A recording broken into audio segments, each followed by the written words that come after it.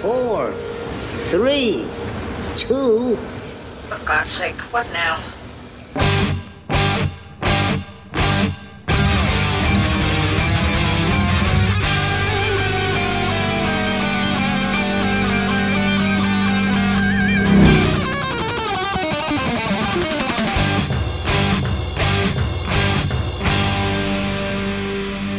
Welcome to the Mad Max Minute, and damn it, we told you no more embargoes, because we're watching Mad Max Beyond Thunderdome 1 minute at a time. I'm Rick. And I'm Julia. And today we're talking about minute 21, which begins with Master declaring an embargo, and it ends with Blaster turning on the dark. That's a thing, right? The phrase turn on the dark? That's what I was thinking about. Isn't it like the name of an album or something? Was it the Spider-Man musical? Is that where I thought of it? Oh my gosh, am I making a reference to that awful Spider-Man musical? Into the Dark? Turn off the dark? Okay. Okay, Okay. In my defense, it was a bad reference because it is actually Spider-Man Turn Off the Dark, which was the awful stage show that got a ton of people hurt. Yep. I don't know. It might also be from a Shel Silverstein poem about a bat who's afraid of the light, who shouts, "Turn on the dark, I'm afraid of the light," or something like that. Oh, we're going to go with that one because it's better. I feel like quoting Shel Silverstein gives me a bit more credibility than making fun of a Broadway show. Yes. I had a lot of Shel Silverstein books when I was growing up. I never really got into him. It's just goofy poetry. You know, fun poetry, not like feelings poetry. Oh, heaven forbid children feel feelings. What do you think this is, Dead Poets Society? We're not supposed to appreciate poetry here. The only poetry we're supposed to appreciate is the poetry of violence. The music of destruction, the poetry of violence.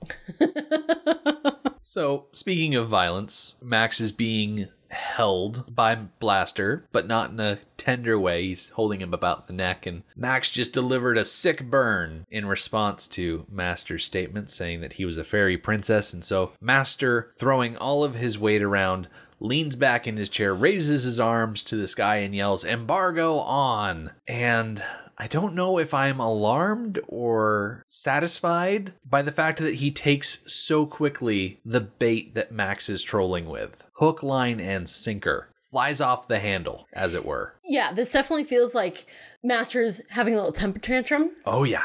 And if I were Auntie, I would just leave him in the aisle in the store, on the floor, kicking and screaming. Mm-hmm. I would just walk away. The trouble is, this toddler, to go with your metaphor, is sitting next to the power switch for your whole house. And if he doesn't get his way, if he doesn't get that cookie that he wants, he's going to pull the kill switch and all of your electricity is going to go away. That's an incredible amount of power to place in the hands of someone who is just so insecure that they need to throw their weight around like this. Yeah. I'm starting to really understand why Auntie wants this guy brought low. Yes. And I definitely have thoughts and feelings on this subject that would be better for next minute or two's conversation. So I'll kind of hold back a little bit on that. Okay. In the meantime, I looked up embargo on dictionary.com. It is a noun. If you want to pluralize it, it is embargoes. It has multiple definitions, more or less all revolving around a common theme.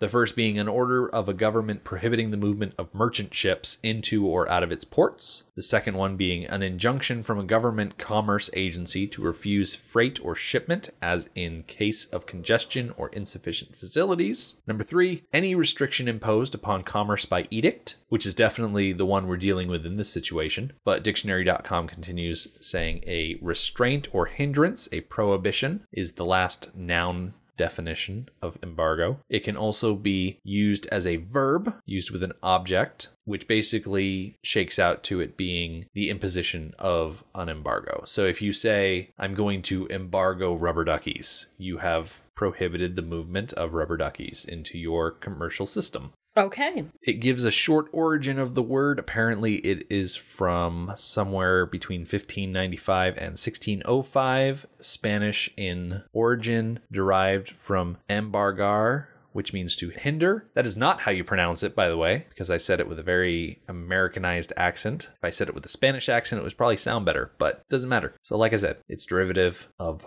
that word that I said, embargar? I don't know, embarger, which means to hinder or embarrass. And so that's what it is. I didn't wrap that one up nicely, but... I like that it's derived from a word that means to hinder or embarrass, because Master specifically uses this embargo to embarrass Auntie. Mm-hmm. And if I didn't know any better, I would think that Master knew the connection between Max and Auntie. He seems to jump from his confrontation with Max to having a confrontation with Auntie remarkably quickly. That would lead one to believe that they are connected, which we know that they're connected, but Master Blaster is not supposed to know that, and I don't think he does. No. He just jumps to the correct conclusions.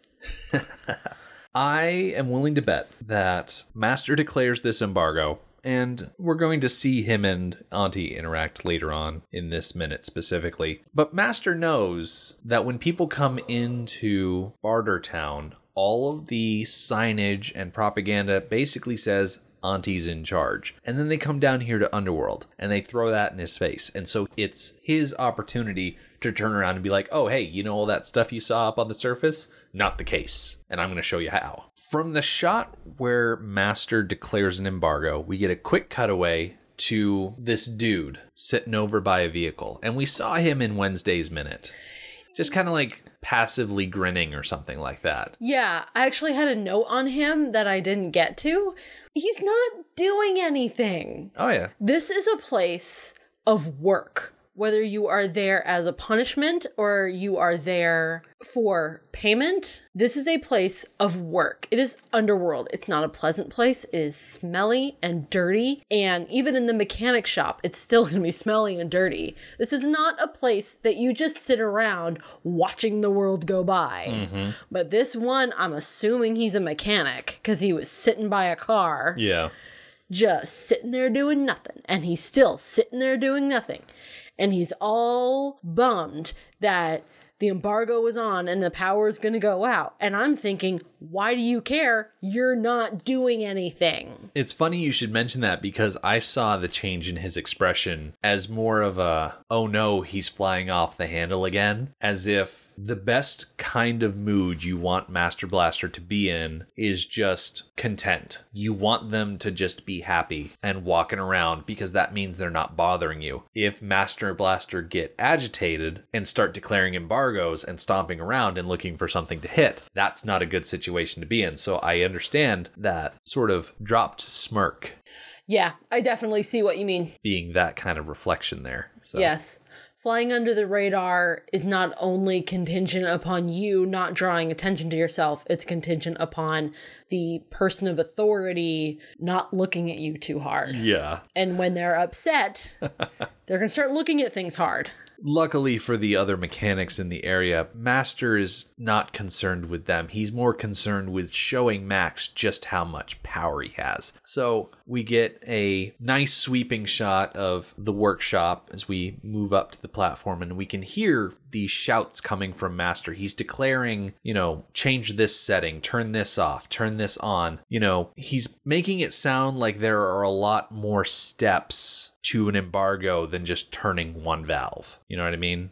Yeah, and I would expect that there are way more steps to shutting off the power than turning one valve. Mm-hmm. And the workers seem, not just the guy we were just talking about, but the other workers in Underworld seem very concerned with the idea of an embargo, as if they know it's going to cause trouble. Yes. And if it's a prolonged embargo, if they're there voluntarily, if they're getting paid, if there's an embargo, they're not going to be getting paid anymore. Mm-hmm. So... And if it's a prolonged embargo, there are guards in Underworld that are loyal to Auntie, that keep an eye on the prisoners. And how long do you think it is before those guards start to get antsy? Yes. So the possibility of retribution is very real, but everyone is standing by for now because it's still very fresh, this idea of an embargo.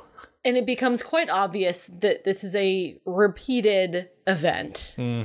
But I'm not sure we really get an idea of the duration of past embargoes. I mean, is this going to be a 5-minute thing? Is this going to be a day? Is it going to be 3 days? Yeah. We have no idea the history of the duration of the embargoes. Just that they happen. How often do you think Master pulls this type of crap? Based on Auntie's desire to eliminate Blaster and the arrogance of Master, I would say at least once every 3 or 4 days. Oh, that is frequent. Yes. And it also seems like Auntie has been searching for a warrior for a bit of time. Yeah. And maybe Max isn't the first one who she has arranged to go into Thunderdome. There may have been others who failed. That's a good point. There's a comment somewhere along the way that Blaster has gone to Thunderdome before and always is the one that comes out. Yeah. Now, Auntie did make that comment about you're the first to survive the audition, but maybe that's just because she decided to start auditioning her warriors because you can send 20 men into Thunderdome and only Blaster's going to come out because he's just a giant. Right. Maybe it's come to the point of auditions because the more casual people she sent in there failed so gloriously. Yeah. There's the potential for an awful lot of history here. A lot of blood on those big old mitts. Yeah. You do get the sense that we are definitely coming in the middle of this story. Which, that's just how Max does things. He doesn't come in at the beginning. He comes in right at the middle. Which is interesting because this part of the story only takes up half the movie. Right. Maybe if we had come in closer to the beginning of this story, it would have taken the whole movie to get through it. Oh, I would not mind having the entirety of this movie just be Bartertown stuff. Because, having Thunderdome be the climax of the movie. Just looking forward to what we have ahead in the movie, I groan a little bit. I don't. Okay, I know that when I watched with you Thunderdome for the first time in quite some time, I didn't remember the whole second half of the movie about the waiting ones. Yeah, you forgot about everything beyond Thunderdome. I did. It's the title of the movie. And I was going crazy. I'm like, what the heck is this? This movie is Crazy Town Banana Pants. But since then, it has really, really grown on me, especially from an analysis point of view that I cannot wait to dive into them. Okay, good. And just rip them apart. No, I'm just kidding. Just to analyze the crap out of them. Right. Yeah. Literally. Master Blaster, they are dragging Max around Underworld, and they finally get to one position in particular. Master yells, "Embargo on, main valve off," and so we get to see Blaster grab hold of this giant valve and start turning. And we cut up to the entry tunnel where the Collector is sitting.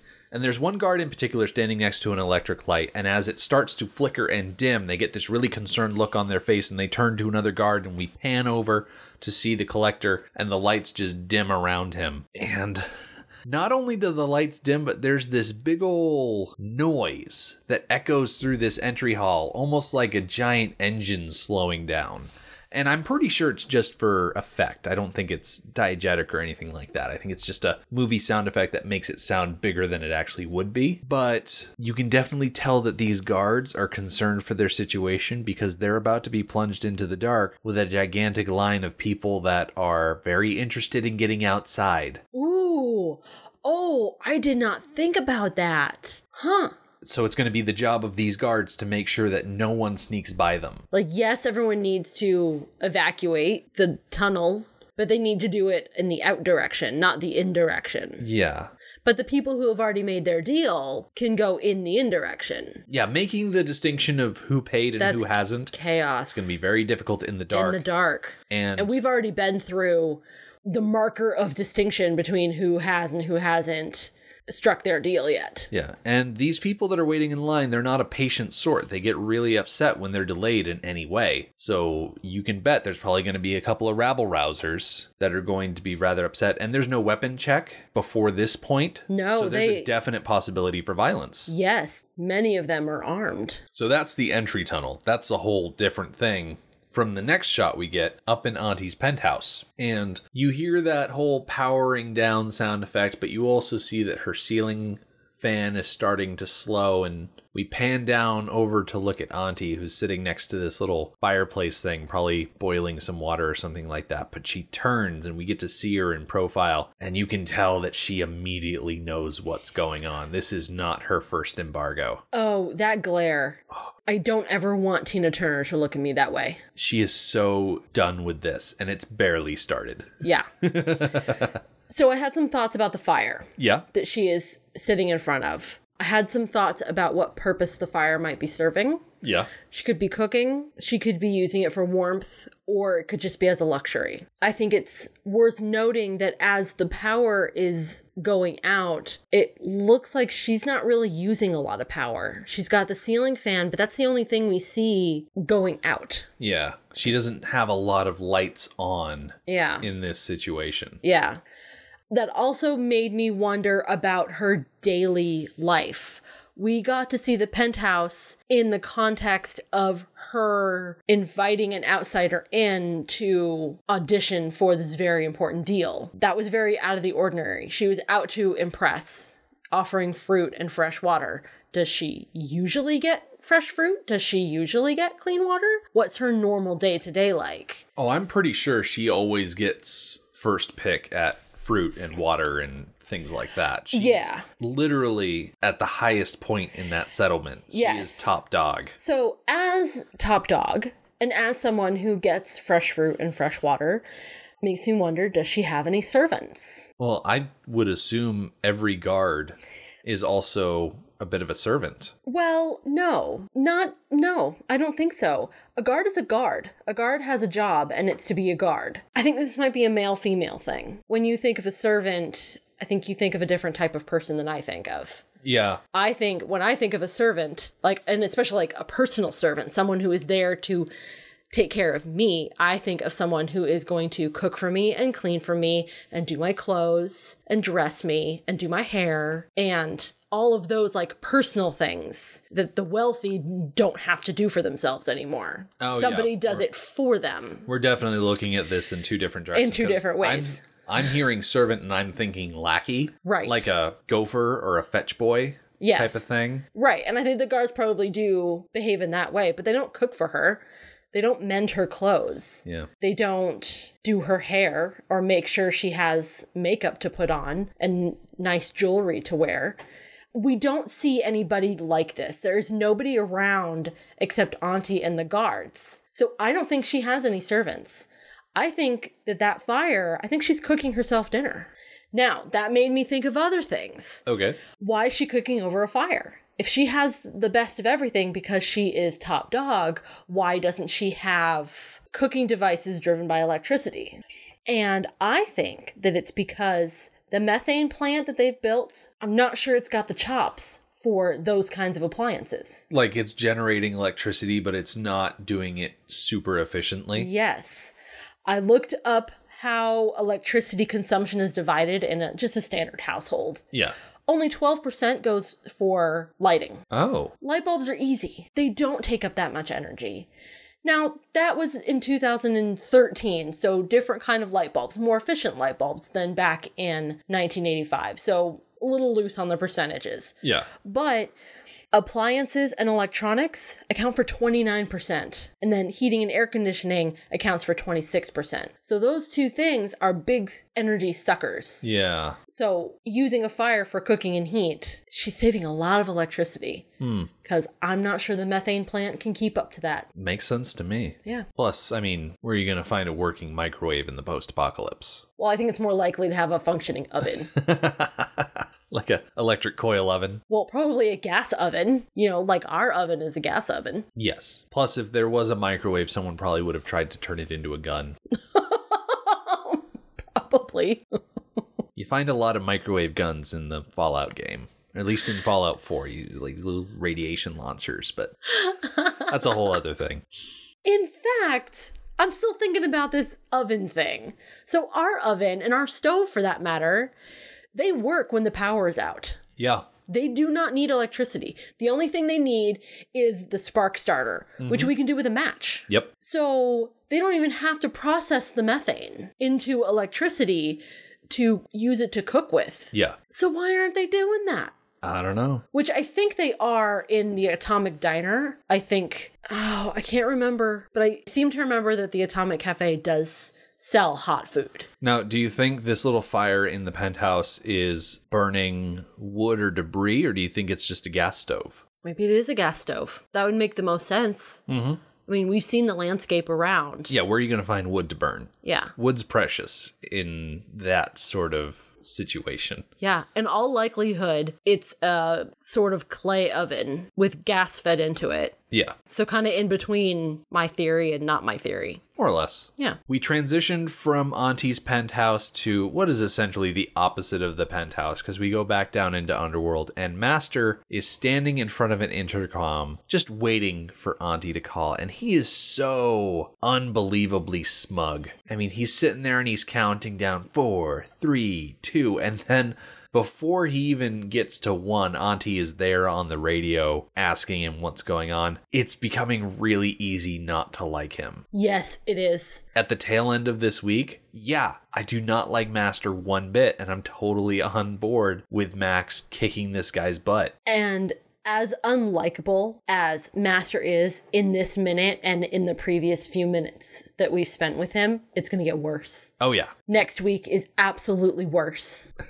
Yeah. Now, at this point, I would not call Master an antagonist. I see him as a guy with a chip on his shoulder with something to prove, but the more I thought about this idea of antagonists in Beyond Thunderdome, I think I started to realize why there are a lot of people who don't see this as a good entry in the series, because it lacks a clear and compelling villain character. There's no one like Toe Cutter. There's no one like Humongous. There's no one like Immortan Joe in this movie. No, those 3 villains were so clearly villains. And especially Toe Cutter. Toe Cutter's going to always be one of my favorite villains. He was just so charismatic and over the top, and you just wanted to watch him. And I would have been happy if the entire movie was just him hanging around and being the toe cutter. Yeah. Master, you're right. It's really hard to label him as an antagonist or as a villain. I would say right now he is fulfilling some of the roles that a villain would fill. Yeah. He is providing negativity. He is contributing to conflict, and he's helping to move the story forward towards more conflict. Yeah. And he's not going to do that for the entire movie. No. I feel like Beyond Thunderdome is the story of 2 villain characters that are fighting against each other. This isn't a Humongous and Papagallo situation where one of them is clearly in the right and one of them is clearly in the wrong. There are a lot more shades of gray in this movie, and I think that's why I like it. I like that it's not very well defined who is correct in this situation. It's not like, oh, well, Toe Cutter is running drugs and terrorizing people, and Fifi wants to give people back their heroes. It's very easy to see who are the good guys and who are the bad guys. I don't want to come right out and say that there are good points on either side, that there's no wrong answer. It's just people going about situations in a wrong way. And really, when you look at Master and when you look at Auntie, they're both antagonizing each other. They're poking at each other and just testing limits. And Max is the boiling point. He's the straw that breaks this camel's back. Yeah, I think the best way to describe it is Auntie and Master are each other's antagonists. Yes. And that's the structure. It's hard to say beyond that, because you're right. Right now, this week and next week, yeah, it is easy to say, okay, Master's the villain because he's acting like a jerk. Oh my gosh, yes. But things change and things happen that you can no longer say that. It's so hard to define. Yeah. Master Blaster is kind of like the Bumble in Rudolph the Red-Nosed Reindeer, the stop-motion Christmas movie. You pull those teeth out, and he's just a Bumble, He's no longer terrifying. Right. Which is partly what Auntie is going for. Oh, yeah. She wants to Yukon Cornelius, her rival. No, that's not the right phrasing. She is looking for a Yukon Cornelius to take care of her rival. There we go. Yeah. We're bringing it back around to Christmas in May. Too bad this isn't coming out in July.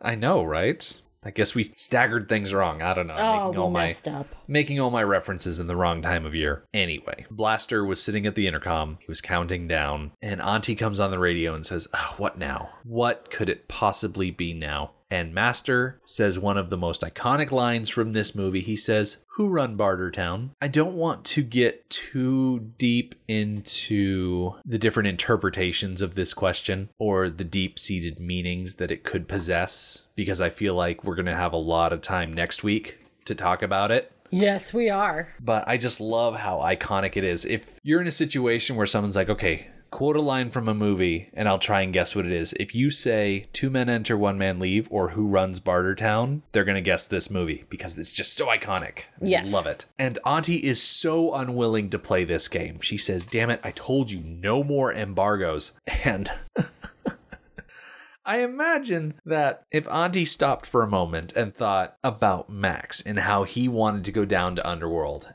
and he must have done something to pester Master and make him upset. I think she's more focused on dealing with Master at this moment, but I think if she stopped for a moment and thought about it, she'd be like, dang it, why did I let him go down there? Because now I've got another embargo to take care of. Yeah.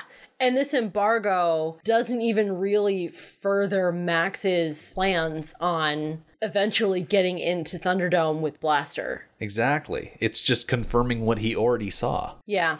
Master reaches down, taps on Blaster's helmet, and says, more Blaster. And we get this nice shot of Blaster's hands on the wheel, turning the valve. And he doesn't really even turn it that much further. It's just a tiny bit more. So it was basically off to begin with. But past Blaster's hands, we get to see Max, and he's sitting there just observing everything, keeping a very close eye on how this is shaking out.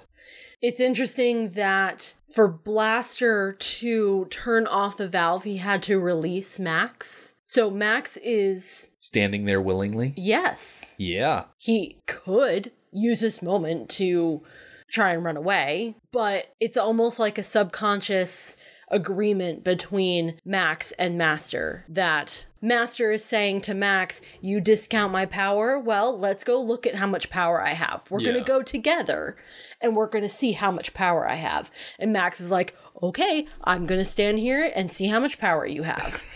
An unspoken agreement that they are both going to witness this act together. Makes sense. Yeah. And that's really where we leave off, with Blaster shutting that valve off completely. And when we come back on Monday, we're going to see Master continue to egg on Auntie. But between now and then, we've got our episode of Anarchy Road coming up. We're in week 7 of Hook. Peter's going to get drunk and hang out in the kids' room, which is always a good choice. I don't know. Julia Roberts is going to show up, showing off her pixie cut. And Maggie's homemade parachute is going to be put to good use as part of a apparent Freudian hallucination. All right. That'll be fun to talk about. So we will get to talk about Tinkerbell's legs. Yeah, here we go. Excellent. The Mad Max Minute podcast is a fan project by Rick and Julia Ingham. Mad Max franchise was created by George Miller and Byron Kennedy, is presented by Kennedy Miller Mitchell Productions, and distributed by Warner Brothers. Mad Max Minute is produced and edited by Rick Ingham. Our opening music is Verdi's Dies Irae by Daniel Batista of danielbatista.com. And our outro music is We Don't Need Another Hero by MilitiaVox of militiavox.com. Our home on the internet is madmaxminute.com. You can follow us on Twitter at madmaxminute, like us on Facebook by searching for Mad Max Minute, and join our Facebook listener group, Mad Max Minute Beyond Microphone. If you'd like to support the podcast, visit madmaxminute.com, where you can check out our TeePublic storefront by clicking the store link, join our Patreon by clicking the support link, or make a one-time donation by clicking the donate link. Thank you for joining us for Minute 21 of Beyond Thunderdome. See you next time.